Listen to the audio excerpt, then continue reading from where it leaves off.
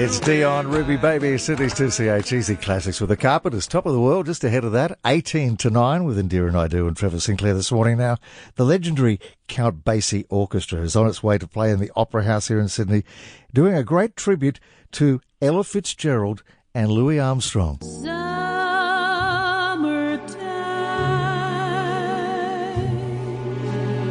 And the living is easy.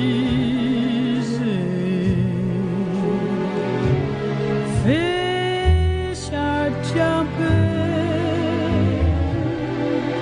and the cotton is high. And another legend who was part of the Count Basie Orchestra, Carmen Bradford, joined the orchestra back in the 80s. She joins us this morning. Good morning. Morning. How are you? Very good, thanks, Carmen. Now, you were lucky enough, while you were with the Count Basie Orchestra for all those years, to actually have met and worked with Count Basie. What was he like? Oh, he was the dearest man. It was like traveling with your grandfather. Yeah. And I loved him right away. We got along very well right away. And what did he teach you about music? He didn't say much when I was on stage. You know, he looked at me a lot and smiled a lot. And I recall the first night I performed, my two arrangements were A Foggy Day, and the other one was, oh my goodness, I can't remember the other one, but the introductions were very similar to those, and I sang the opposite one, and I panicked so, and I recall looking at him, and he just put his arms up like, what are you going to do? No. Just keep going, girl. Just keep going. Yeah, absolutely. The show goes on, and I finally, regrouped and got myself together. But I will say this: he mostly spoiled me, and I think I filled a void for him towards the end of his life, and I think that's why he spoiled me like that, and just had me go shopping and come and chat with him on my days off, and so I just feel like we became very close, you know what I mean, in a very short amount of time. But he was the dearest man I've ever met. Oh, special relationship. We mentioned at the start of our talk here that this is a tribute to the great Ella Fitzgerald. Is it somewhat of a challenge for you to be doing the music of such a legend? Well, you know what? When I joined the band, one of the first shows that I got to participate in was a concert we were doing in London. With Ella Fitzgerald.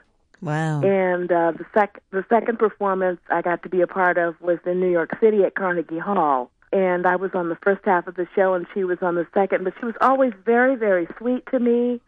And she loved my second album, which I paid tribute to her, singing Mr. Paganini. And I had seen her growing up maybe about 6 times in the same department store, Neiman Marcus. And so I had always loved her. It's just an honor for me to pay tribute to her. It truly, truly is, and I hope it shows in my performance. Wow, to have had the opportunity to perform with one of your idols, what an amazing experience.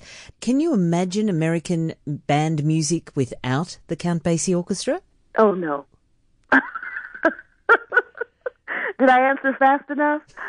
It would just be unimaginable if there was no Count Basie Orchestra, you know? There's Duke Ellington's orchestra, and then there is Mr. Basie.